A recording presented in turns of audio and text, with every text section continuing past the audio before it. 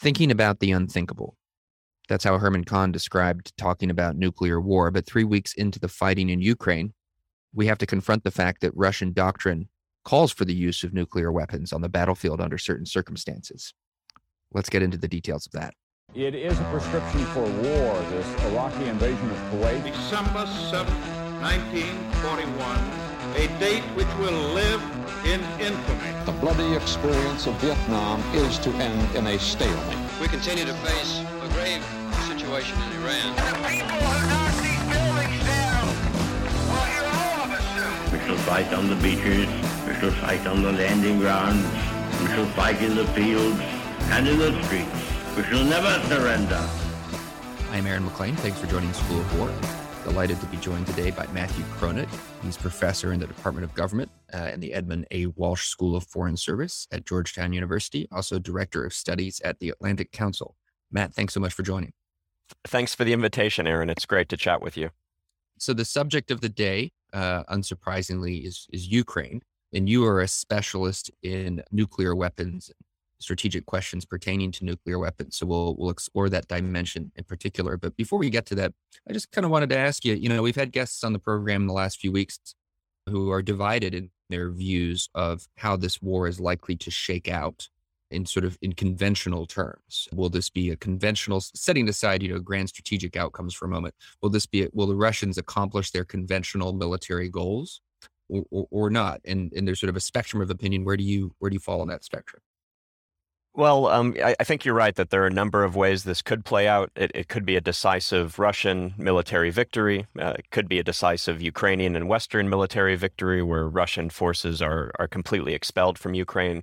I think my best guess right now is it will result in some kind of negotiated settlement, that Russia will succeed in taking parts of the country, but not the entire country. And then Moscow and Kiev will work out some kind of arrangement. So not my preferred outcome, but if I were betting, that would be where I'd place my bets. And so that sounds like on the spectrum, probably closer to what the Russians had hoped for from the start, if perhaps at a higher cost and on a longer timeline than they had been anticipating. Yeah, I think that's right. Although it's hard to know what Putin was thinking at the beginning. It's certainly similar to his demands at the beginning, but is that really all that he wanted, or did he hope that he was going to be able to take the entire country? We just don't know.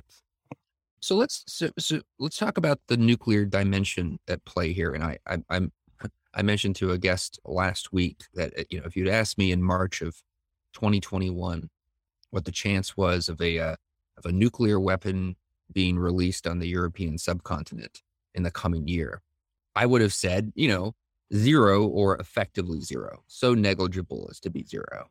And of course, sitting here in March of 2022, the answer to that question is not nearly as clear cut. The answer seems, to the extent that anything's clear, the answer is not zero.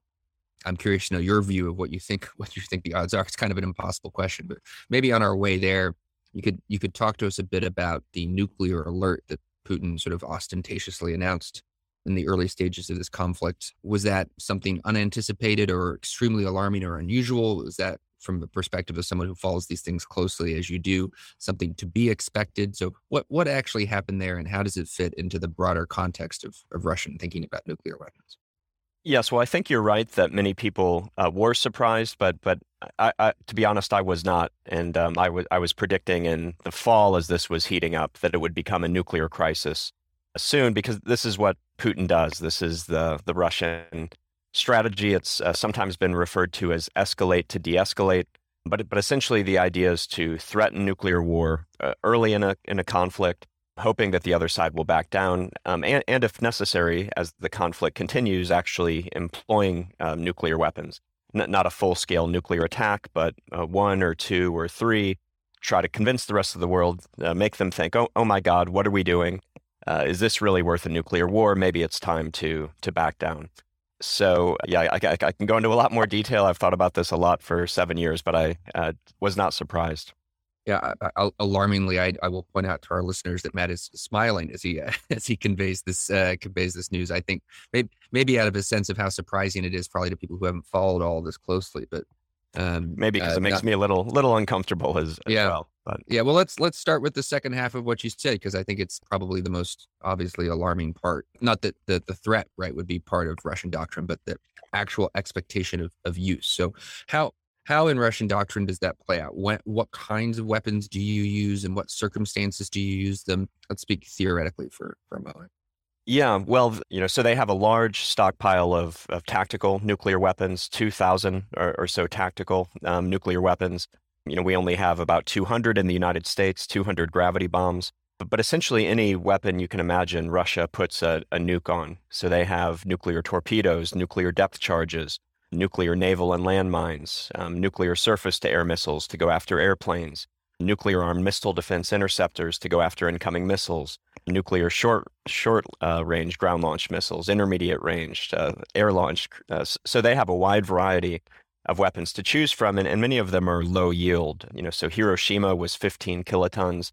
Russia has some sub-kiloton weapons.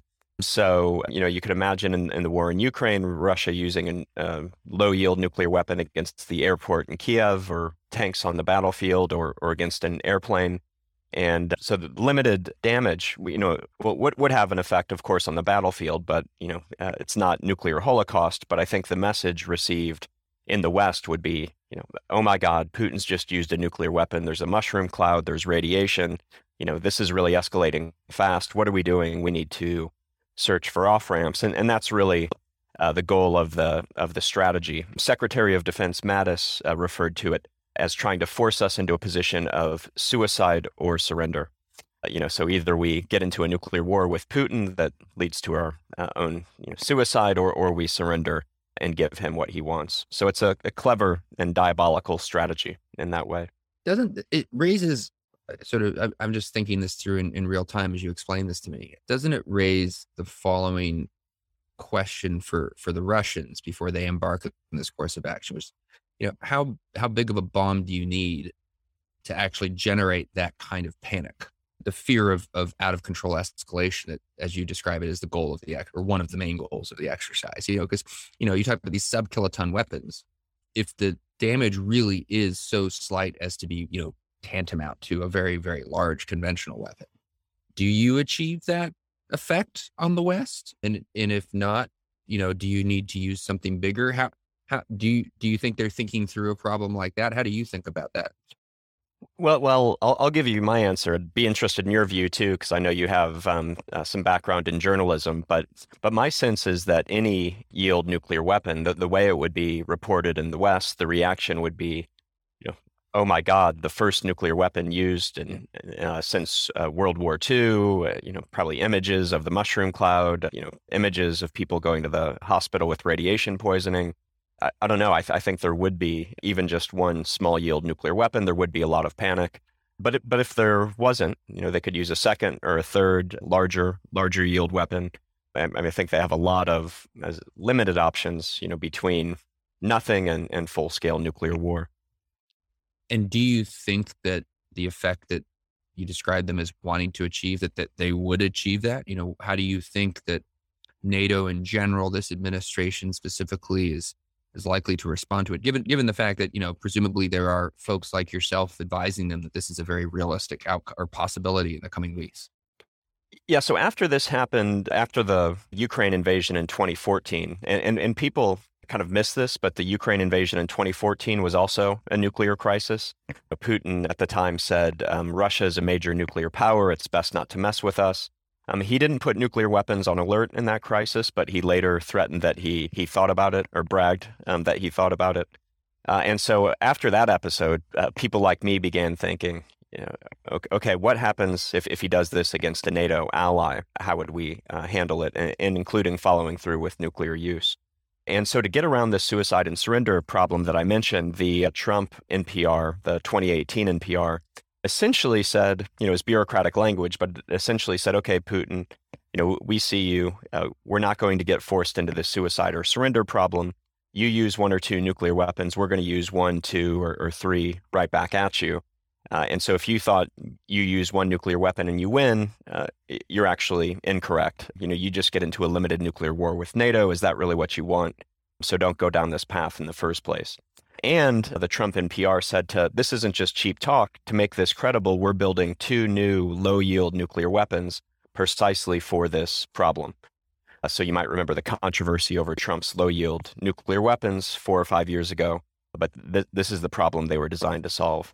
So long-winded way of saying, if this happened against a NATO ally, I think we know what the strategy is. What makes this so confusing is it's not a NATO ally, and Biden has explicitly said that military options are off the table. Military options are off the table, and the White House does seem very concerned about avoiding escalation.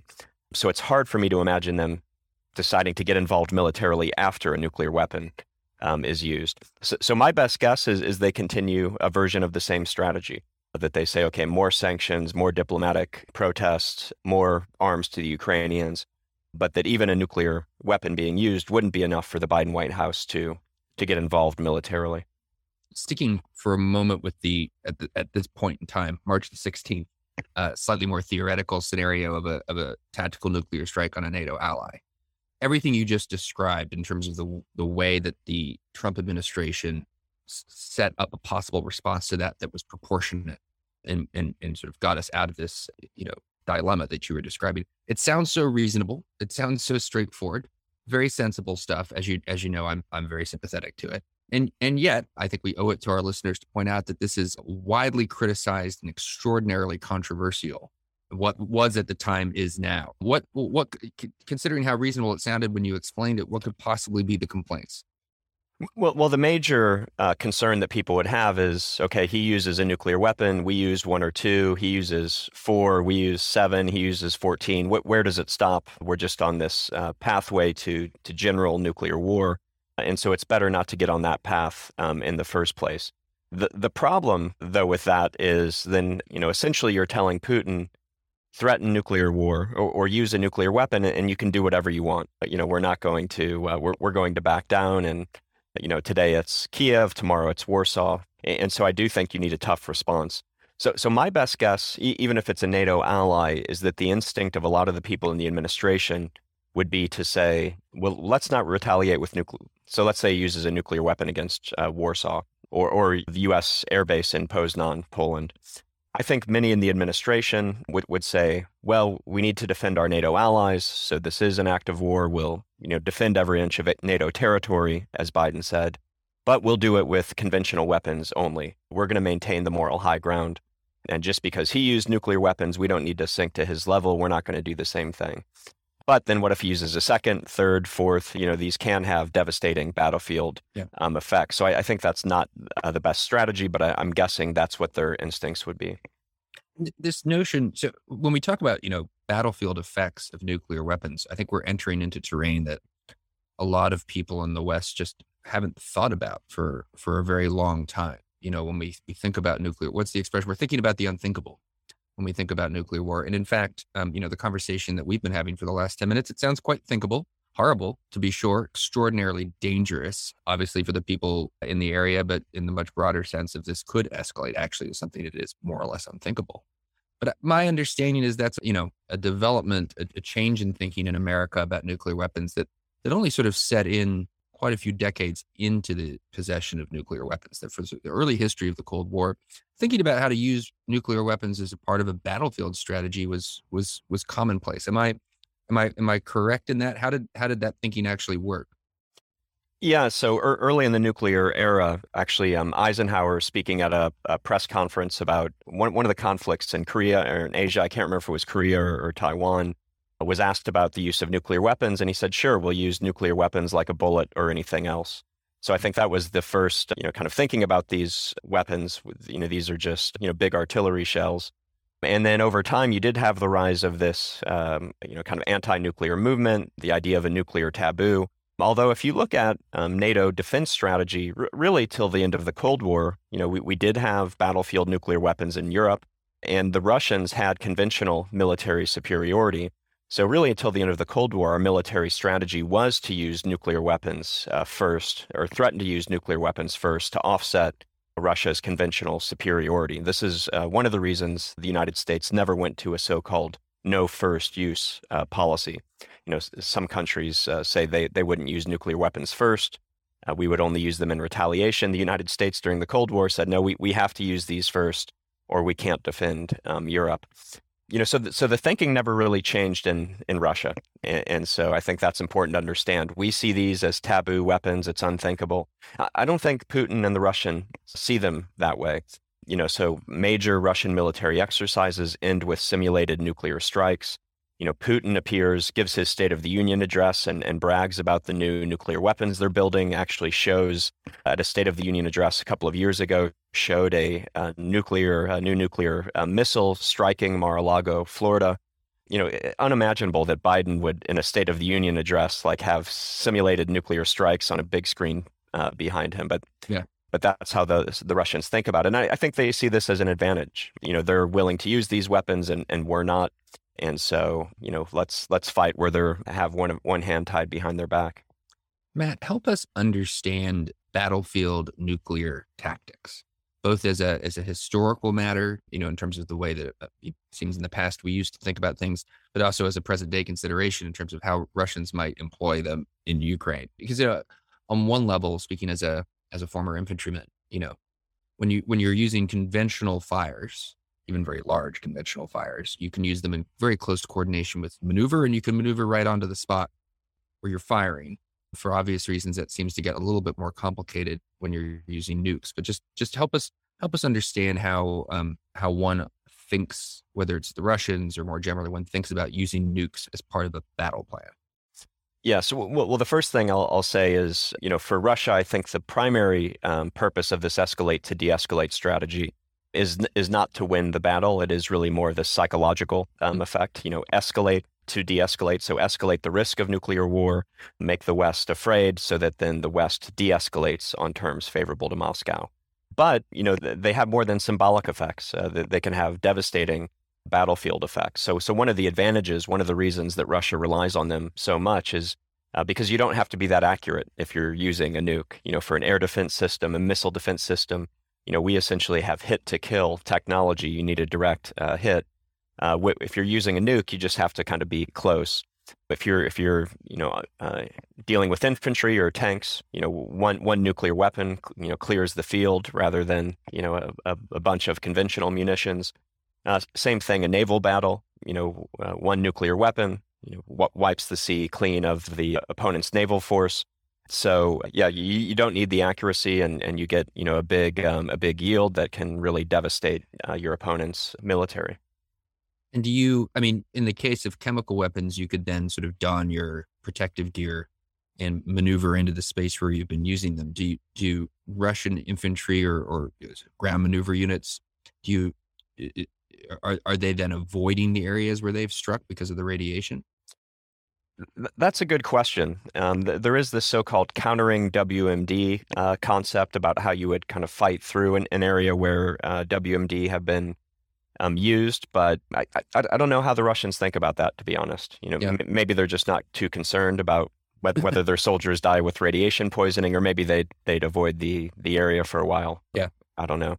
Yeah, I saw Chernobyl, the HBO miniseries that documented the general attitude towards junior Russian personnel. So I take your point. Not to mention what we're all seeing in Ukraine right now. The reason I keep sort of pursuing this line of questioning, I take your point that the primary use of the weapons, even the smaller weapons, is sort of still strategic, even if they are themselves, strictly speaking, tactical. It's because the Russians face real military problems. It certainly surprised me.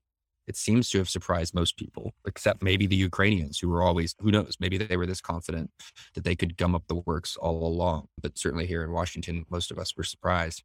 And so I just I'm sort of compelled to think about, well, gosh, a month from now, 2 months from now, 3 months from now, Putin is still sitting on the perimeter of Kiev, maybe progress in the south is ground to a halt. This is a pessimistic, from his point of view, prediction of how things will go. But you could imagine a point where the cost and resources to even maintain a stalemate is so high that you start thinking about battlefield use for battlefield purposes. And they have these strategic effects as well. I got asked, since we're this deeply grim subject matter, what about chemical weapons? What is the Russian thinking in terms of employment there? Because those also have battlefield effects. And there are these international norms, not to say international, prescriptions of international law regarding them, but they have their purposes when properly employed. How do the Russians think about that? Yeah, I think the risk of a chemical use by Russia is probably even higher than nuclear use. We saw Putin back Assad as Assad gassed his own people in Syria. And then we've heard the Russians in recent days essentially coming up with what sound to me like pretexts for Russian chemical or biological use. Accusing the Ukrainians of developing chemical weapons in consultation with the United States. So it sounds to me like preparations for a false flag attack.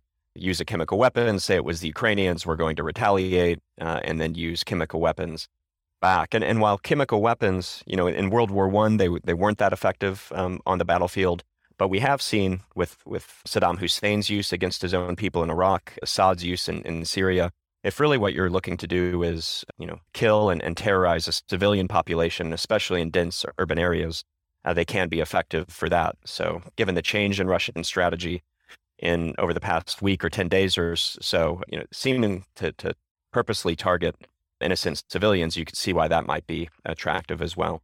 Yeah, preemptive counterinsurgency warfare. Yes. So back to American policy questions for a moment. So you mentioned the Trump administration's movement in the direction of developing and deploying American tactical nuclear weapons. You gave us a long list of items that the Russians have. For some reason, I just can't help myself. I find the notion of a nuclear landmine to be like somewhat comical. It's not. There's no reason for it to be, but I kind of can't help but chuckle at the notion. It reminds me of the very large IED we discovered in Helmand province in 2010 that was 20 pieces of military ordnance daisy-chained together, but it was a pull cord detonator that went up onto the roof of a one-story building about 20 meters from the alley, essentially, where the thing was about to be cooked off. Unsurprisingly, we found it undetonated because it's sort of one of these classic, seemed like a good idea at the time when you're setting up ideas that, the next morning when time came to pull the cord, no one really had the will to do it. Anyway, Sounds like a suicide mission. Yeah. Indeed. Yeah. And I guess the guy who drew the short straw had second thoughts. So what is the mix? So you talked about the gravity bombs that we have. What is the mix of weapons that were under discussion for development, the Trump administration? Where does this issue sort of stand now? Has all movement on this front been reversed? Good. Yeah. And I do want to come back to the issue of scenarios where Putin might use nuclear weapons, because I have some more thoughts on that. Sure. But on this, so during the Cold War, the United States had, non-strategic nuclear weapons as well, as I said, in Europe, but also in Korea. At the end of the Cold War, there was this presidential nuclear initiative. George H.W. Bush and I think it was Yeltsin at the time kind of agreed. It wasn't a formal treaty, but they said, that was kind of stupid having all these battlefield nuclear weapons. What were we thinking? Let's get rid of this stuff. And the United States did. The United States now only has 200 or so gravity bombs that could be dropped from F-16, F-18, F-35 fighter aircraft, lower yield. Russia did get rid of a lot, but it kept a lot, and it's building more, as I mentioned before. So what the Trump administration called for was a low-yield submarine-launched ballistic missile. So we already have nuclear-armed submarine-launched ballistic missiles. So essentially all they did was take a weapon that already exists and reduce the yield. And those have already entered service. So we have those. It's possible Biden could decide to reverse that, but it would be a little bit odd saying, no, I'm going to, take a weapon we already have and make its explosive yield, even larger. That doesn't really seem consistent with this pledge he's made to reduce reliance on nuclear weapons. The one that I think is more at risk is the Trump administration called for a second low-yield nuclear weapon, a nuclear-armed sea-launched cruise missile, so a nuclear-armed Tomahawk, basically. We had those during the Cold War. We got rid of them. That was finally retired in 2010 by Obama. So the idea was to build a new one. But this is, it's going to take 7 to 10 years to design and build a new weapon system, so it's in its infancy. And so I am afraid that Biden is going to decide to kill that weapon. But a little bit, puzzling timing. It was a weapon designed to deter Putin from using nuclear weapons at a time that he's invading other countries, making nuclear threats. It seems like it would be bad timing to kill that weapon, but my prediction actually is that is what we'll see. And could you just sort of put yourself in the shoes of someone defending that decision in the Biden administration? What's the case they would make for killing it? Well, I think they have a dilemma, because Biden has promised that he's going to, quote, reduce reliance on nuclear weapons. And I think essentially he's speaking to mostly the progressive wing of the Democratic Party, the kind of anti-nuclear thinking that you've often had on that part of the left. But I think his Defense Department realizes we need these weapons. And so I think, he's got that kind of internal tug of war. So I think what he would say, somebody defending it would say is, well, we still have a robust, nuclear arsenal. We're continuing plans to modernize, that started with Obama, continued with Trump. We're keeping the low yield gravity bombs. We're keeping the low yield submarine launched ballistic missiles. We've got, that'll be enough. We're just killing this one system. And so, we have a balanced approach. We're reducing reliance even while we maintain a strong nuclear deterrent. Well, you mentioned you have more to contribute on scenarios in which the Russians might use nuclear weapons. I'm all ears. Yeah. So, outside experts debate, does Russia have this escalate to de-escalate strategy or not? The U.S. government says that they do, as we've seen in recent weeks. They have pretty good insight into Russian defense planning, and so I agree with them. The outside experts who say they don't have the escalate to de-escalate strategy say, look at the formal doctrine. And the formal Russian doctrine says something like Russia would use nuclear weapons first if the existence of the state of Russia were under threat or something like that. And so outside experts say, no, this means, if we're driving, onto downtown Moscow, he'd use nuclear weapons. Others, including a senior Obama defense official, said, no, from Putin's, and this is Putin, in his mindset, if he loses a war on his border, his regime could be at risk. In his mind, that's the same thing as the existence of the state of Russia. And so this is a scenario that people thought about, well before the current crisis. If, he tries to invade Estonia and it goes poorly, according to the doctrine, that's when you use nuclear weapons. So that's one of the scenarios I worry about. If Ukrainians are doing well with Western support, they're actually pushing Russian forces out, and Putin's looking at this embarrassing military defeat, I think he would use nuclear weapons before he would just accept defeat. Yeah. And, despite where we started, which is, among the outcomes, a very possible outcome is some level of conventional Russian success, negotiated, partition of a sort on terms, Finlandization of what's left. It's possible. Also possible is this thing just keeps going and we end up in some sort of strange netherworld where we have an insurgency like conflict in some parts of the country, a conventional type conflict in other parts of the country.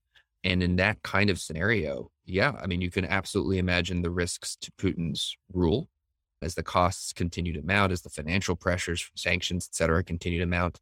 And everything you were describing would seem somewhat rational if it offered Putin a way to, at the very least, cut off Western intervention in the fighting, a play to shock the West into stopping what help they're providing the Ukrainians. Yes, and you mentioned the term rational.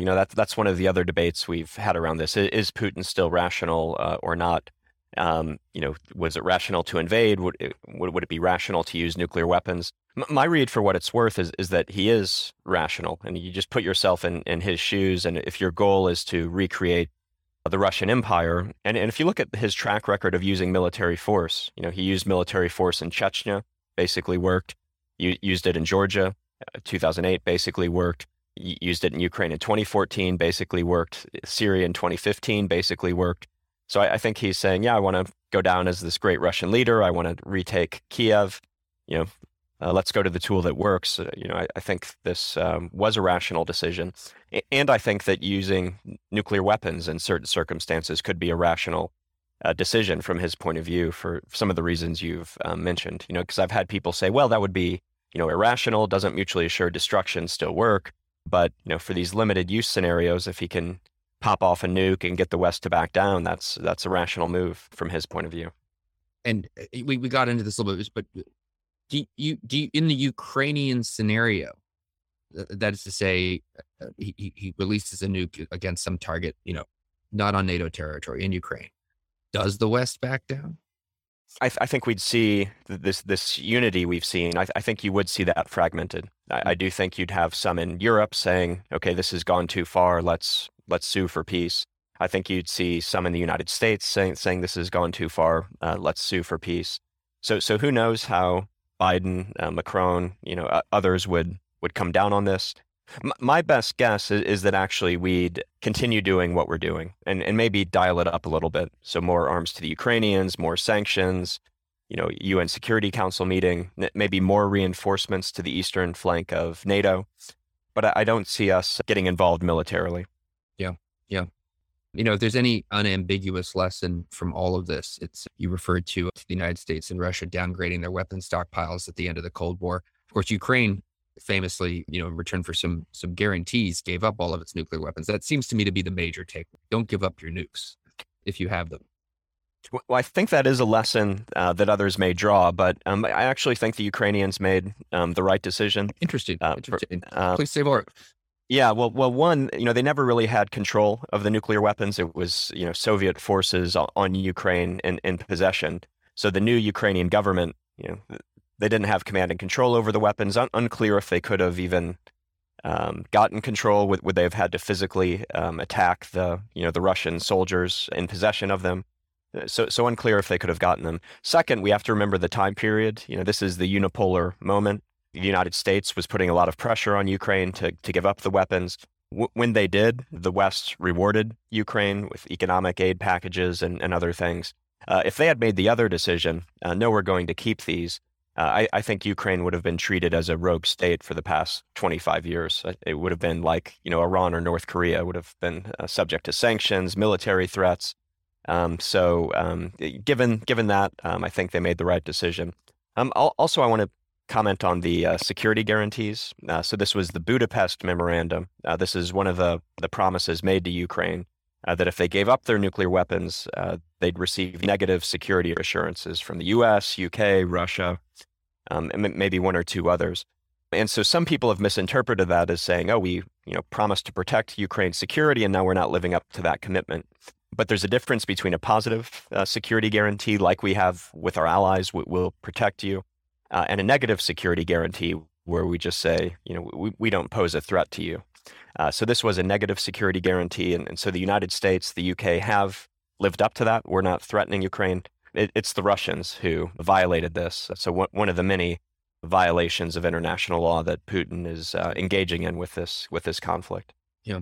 Just because you made reference to the country, I got to bring it up. But of course, you're sitting here Wednesday, March 16th.